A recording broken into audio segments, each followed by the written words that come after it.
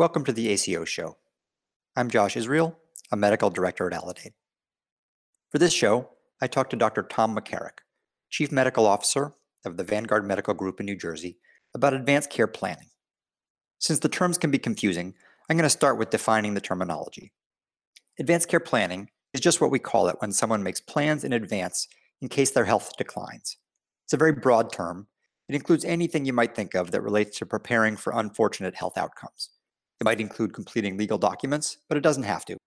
The most important part of it is figuring out what you would want if you got sick and couldn't speak clearly for yourself, and letting your healthcare providers and your family know what those wishes are. It's not intended to be a one-time thing, since people's choices change depending on their life stage and what illness they may be facing. So again, advanced care planning is the overarching process of making plans for this. Advanced directives are the specific legal documents that put those wishes into writing. These vary by state, but generally consist of two parts. First, what is called the healthcare proxy, or healthcare power of attorney form, where you make clear who you would want to make decisions for you if you can't make them for yourself. And the second part is a living will, where you make clear what specific things you would or wouldn't want done if you got sick. People often think they need to do these with a lawyer, but that's an unnecessary expense. You can do them with your doctor or even just on your own. You do need witnesses, and in a few states, a notary is required. There's also a form called the 5 Wishes, which contains the information found on both a healthcare proxy and a living will, and it's written more clearly and less legalistically than most of the state-issued forms. It does need to be purchased. And finally, most states have some version of what are called POLST forms, which stands for Physician Orders for Life-Sustaining Treatments, which is a form that a doctor and a patient complete together when a patient is facing serious illness. The POLST form makes a patient's end-of-life wishes into a medical order so that an ambulance service or an emergency room can, in real time, give the patient what they want. What you're going to hear next is Dr. McCarrick talking about his experience with end-of-life conversations and what we can do as physicians to help this important part of healthcare take place more often.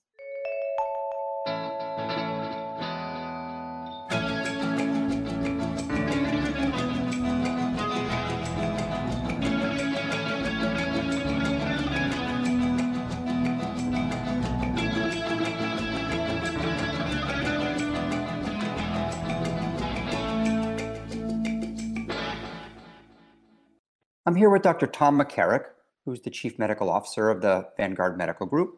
Welcome to the ACO show. Thanks, Josh. Happy to be here today. And I don't actually know if you know this, but we probably wouldn't have this podcast without you. You had asked me last year to make a recording on substance abuse treatment for doctors at Vanguard that they could listen to on their commute. And after we made that, that was when I realized we could just make an ongoing podcast. So that's how the show got started. So thanks for that. You're very welcome. It's great, and I've really enjoyed listening to all the podcasts that you've produced so far. So first, can you tell us a little bit about the Vanguard Medical Group and your role there as Chief Medical Officer? Sure. Vanguard Medical Group is a primary care-led practice in northern New Jersey. We have 10 offices and about 50 providers. And the practices have been in the community for more than 30 years. And over the last, particularly 6 or 7 years, these separate primary care practices came together to form what is now Vanguard Medical Group. And we care for about 70,000 patients in our communities. And we are releasing this podcast right before April 16th, which is National Healthcare Decisions Day, which is part of something called the Conversation Project. The Conversation Project is a group dedicated to helping people talk about their wishes for end-of-life care, and National Healthcare Decisions Day is intended as a specific day to call attention to these issues and educate and encourage the general public and healthcare providers about the importance of advanced care planning. The goal is that more people will make their healthcare goals known and to encourage providers and healthcare facilities to learn about and respect those wishes, whatever they may be. So I want to start by asking, what is your experience with having these sorts of conversations with patients? We've been having these conversations with patients for a long time. I think it's just that the importance of them and the fact that many patients' wishes are not respected at the end of life is putting a focus on this. So I think we're doing this more often. And I think that many patients, many families are more sensitized to this fact. So it's actually making the conversations go a little more easily. How do you bring it up with patients? There are a number of different ways we bring it up. I think that the best opportunity is in the annual wellness visit. We have a question about advanced care planning on our annual wellness visit questionnaire that we give to the patient. So that helps to prep the patient. And then we use templates in our EHR that help guide the clinician through the annual wellness visit, but that also includes a discussion about advanced care planning. And when you bring it up with patients, do they seem to react well to it? Do people feel taken aback? What's your sense? Very rarely taken aback.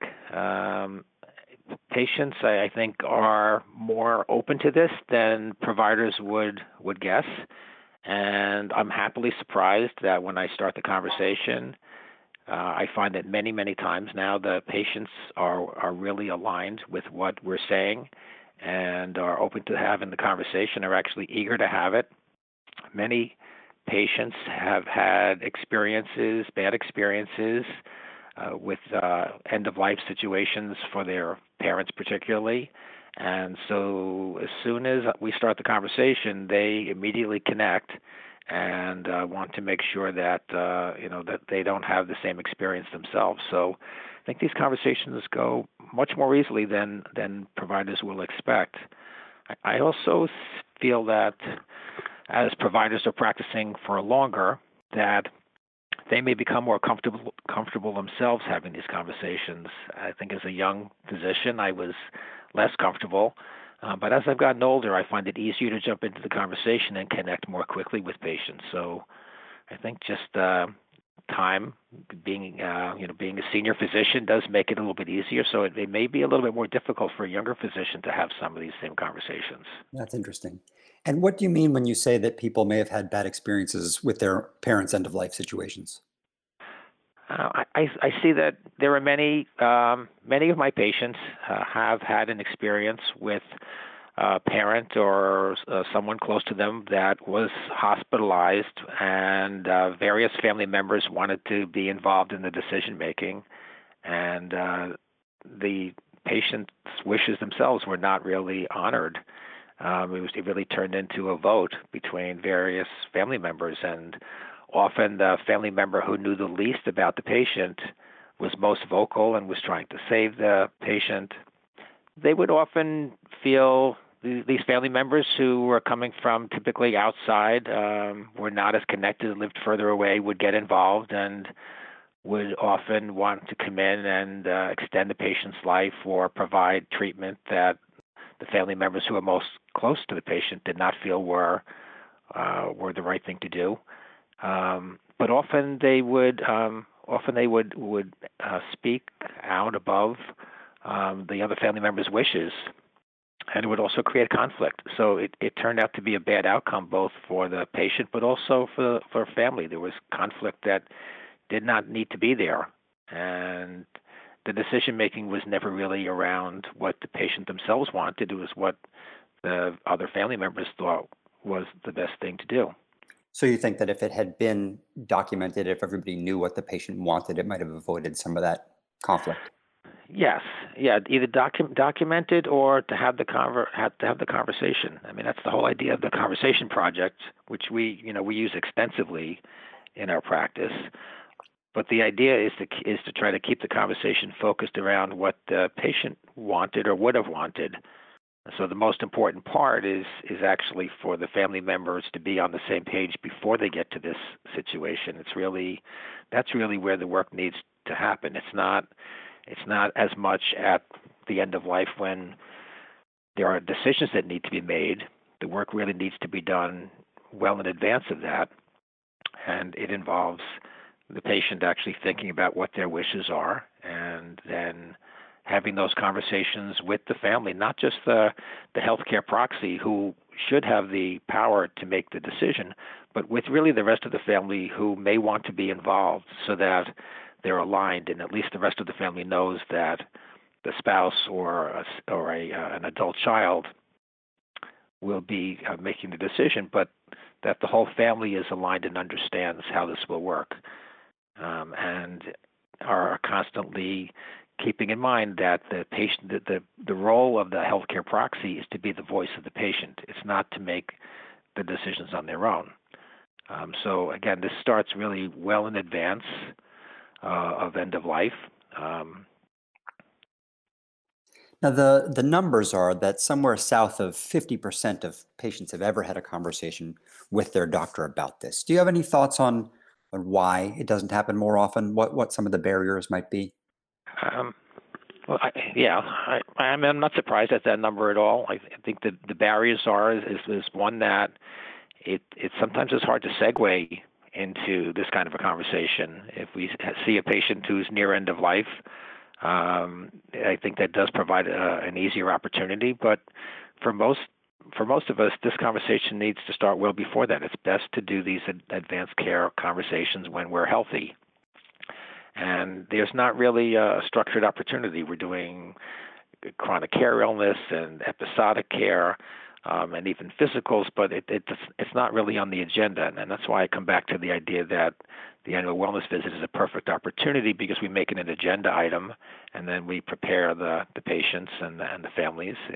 In our practice, we've created a couple of videos about advanced care planning, which we run on TVs that provide education for our patients. We run these on the TVs in each of the offices.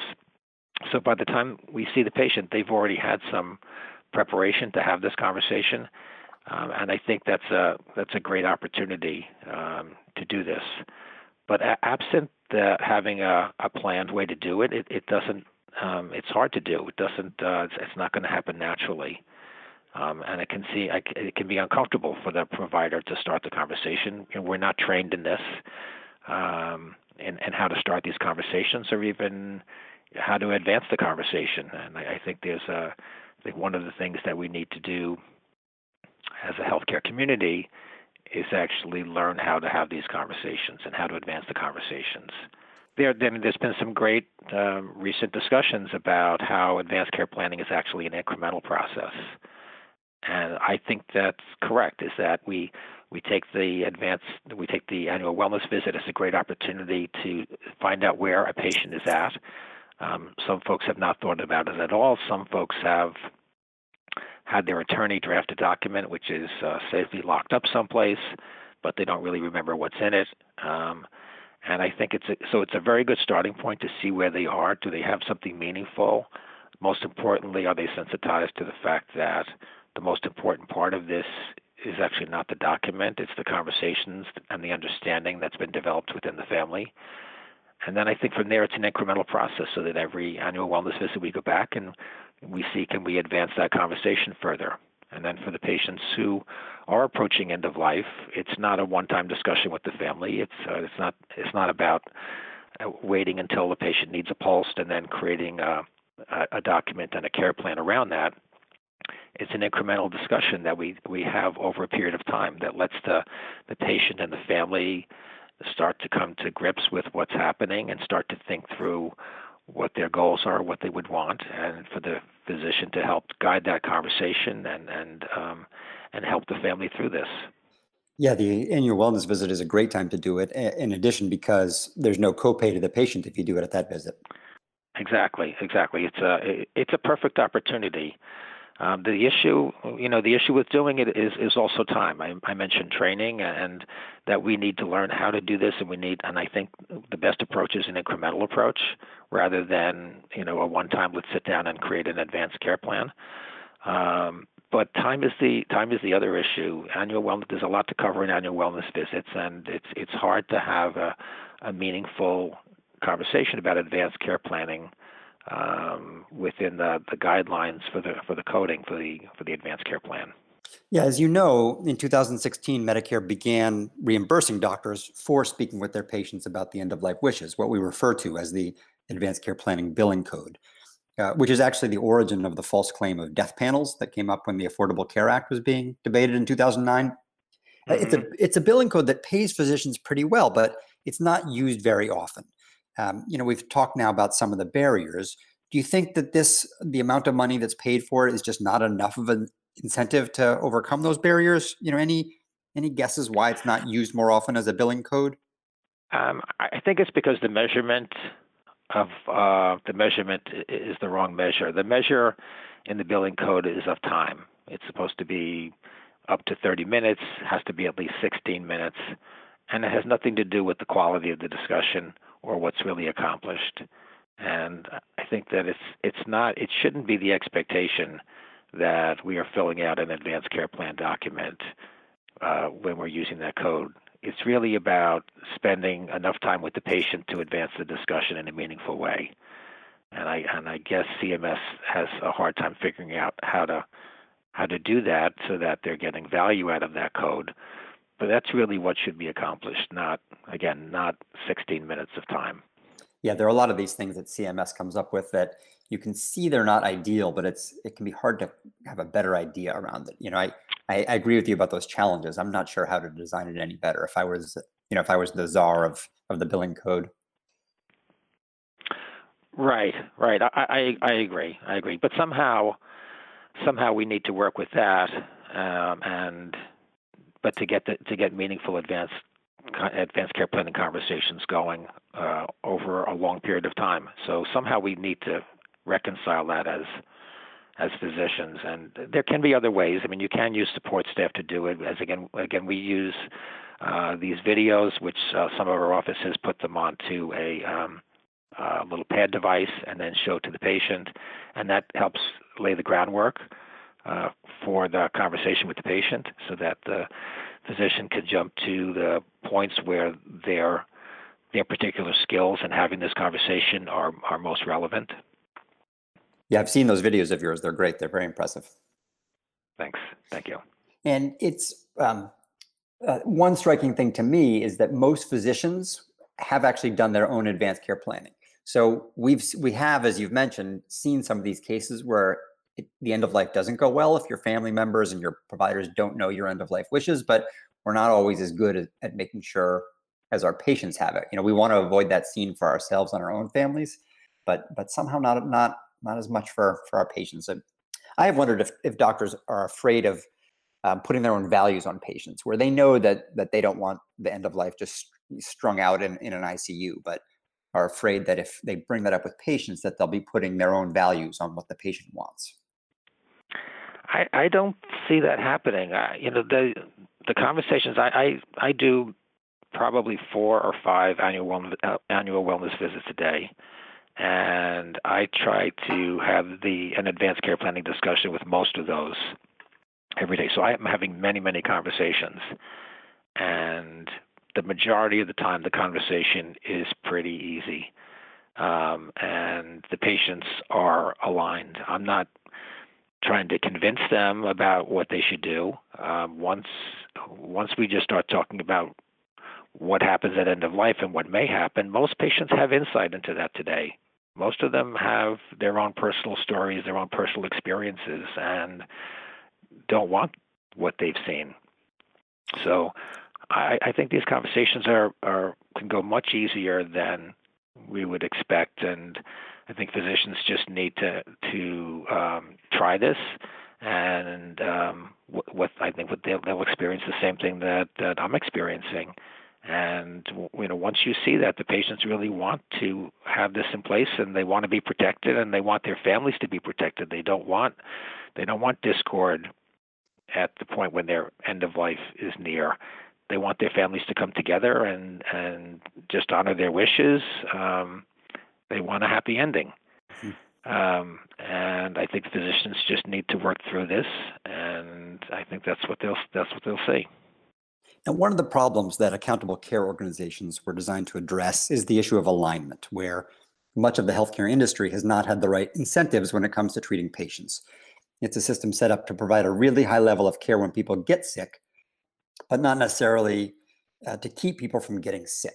And particularly around end-of-life care, where the system is rewarded for doing as much as possible for as long as possible, even when it may not help.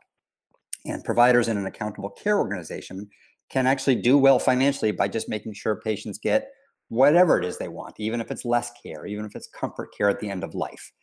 It's one of the reasons I think ACOs are uniquely positioned to address end-of-life planning. Do you think that goes into, do you think most providers are aware of this, that being part of an ACO can help incentivize them a little bit more to take on these issues, or it's these other barriers that you mentioned, just time and the daily pressures? Um, I think time and the daily pressures are actually the biggest obstacle to really helping patients with this. It's just the day-to-day work of taking care of chronic diseases, and many patients, and probably most primary care physicians, are seeing too many patients for them to be able to deliver the best value all day long. So I do think that's the biggest obstacle. At the ACO goals with improving end-of-life care, I think, are aligned with what patients want, but they're also aligned with what primary care physicians want. Primary care physicians go into practice really to take care of patients. They didn't go into it as primarily as a business model. And primary care physicians want generally what's best for their patients. Most of us have taken care of patients for many years and have relationships with patients where, for that patient, we want the best outcome for them and for their family. So I think this is very much aligned with what we want to do professionally, and I think it's these other obstacles that we need to work through. I think that if we can somehow figure out how to remove the barriers, how we can have more time to have these conversations, how we can better support the primary care physicians in having these conversations, delivering them, if we can talk about the incremental approach to advanced care planning conversations, I think that the primary care physicians will be professionally happy with what they're doing, and at the same time will be providing the best care for their patients and the best outcomes for the ACO. Has Vanguard had success integrating palliative care and hospice into your work? Interesting that you should ask that. We're working on a project now to try to deliver better palliative care. I think we're familiar with the idea of palliative care, but as primary care physicians, we have some somewhat superficial understanding about it, and probably most of us have hospice patients periodically. But we're actually working on trying to formalize our thinking on that at Vanguard. We were fortunate enough to be able to hire a family physician who trained at Sloan Kettering in a palliative care fellowship and has joined us. And we are now using her skills and knowledge to try to develop a palliative care service within the practice. So I think that's not something that most practices can do easily. It's tough, but I think that primary care physicians do need to learn some more palliative care skills, and hopefully, as we move to more team-based care in a value-based care model, we will be able to bring in other team members who can support better palliative care services directly in primary care. Aledade has been working on a way to help identify patients who are at risk of needing end-of-life care, really trying to see who may be at highest risk for serious illness or death within the next year. And we want to get this into the provider's workflow so that they can make sure to have advanced care planning conversations with their patients. Are there other things that an organization like Aledade can do to help medical groups? I think the education is the next biggest piece. I still don't see any real formal education in advanced care planning conversations. There is a lot being written about this, as I mentioned earlier, and that there's a lot being written about the need for an incremental approach to this. But I think we need more education. I think physicians need to learn how to have these conversations, how to start them, how to have their practices support this, so the burden of doing all this does not fall entirely on the physician whose time is so it needs to be so well managed. So I think ACOs can help with this, but again, it's mostly in education, and how do we provide this as a practice as opposed to as individual physicians. We've talked some about the structural and emotional issues behind this.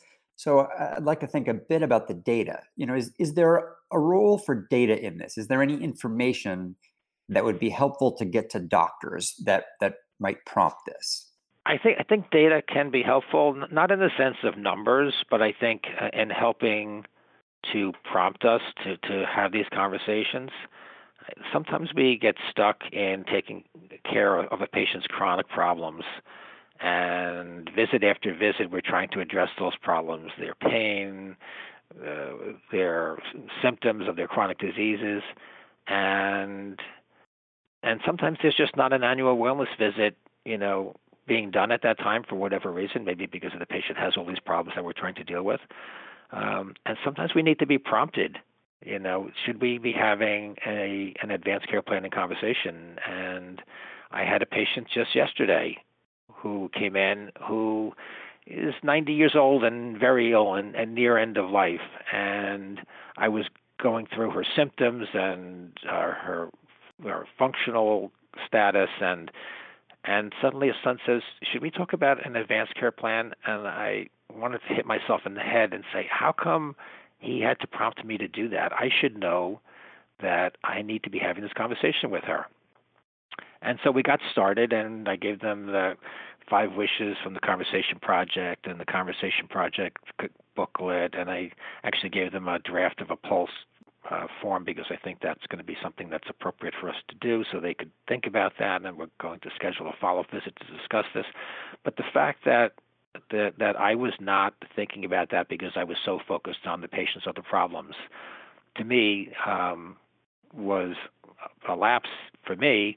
But I think that could have been helped. I could have been helped along if somehow there was some prompt in the system that said, Dr. McCarrick, should you be having, there's no advanced directive or advanced care plan in this patient's record. Have you had this conversation, or is it time to have this conversation? So I think there is a role for data in helping us to identify those patients and jog us to start those conversations with the patient and the family. Well, Tom, I really appreciate speaking with you, and thanks for your leadership on these issues. But you're very welcome, Josh. Okay.